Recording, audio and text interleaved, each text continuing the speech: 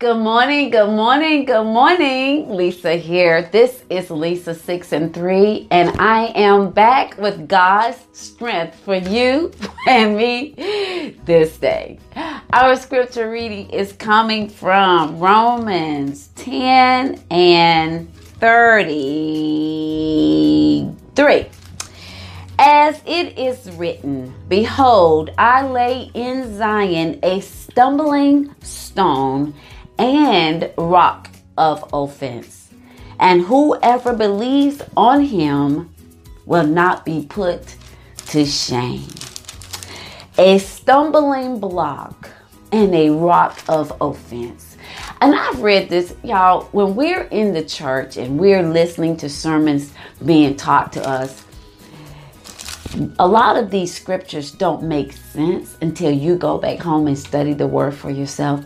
And here is another very familiar scripture that I've heard over the years. But when I read it this morning, I got the real understanding of what it means.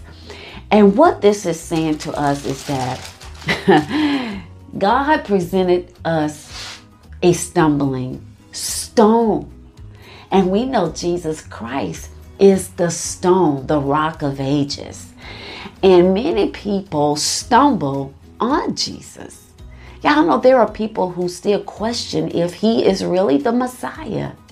There are people that even question if he even exists. Not that if he's a Messiah, but Jesus is a stumbling stone. And I had to look that word up. What is a stumbling stone?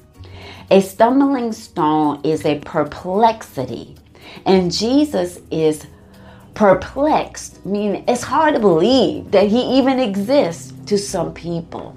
And it says a rock of offense, and offense is something that people just don't understand. We are offended by things that we don't understand, and people are offended by who Jesus is.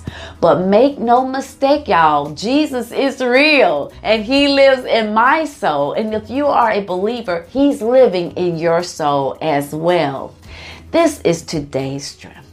Don't stumble over Jesus. There's no reason to. He is alive and well, and he lives where? In our souls.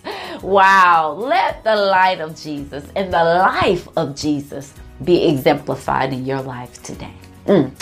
That's a good word. Wow. This has been Lisa with Lisa 6 and 3. It's good to be back on the mic. Now, y'all go make it a wonderful day, and I will see you tomorrow morning. Be blessed.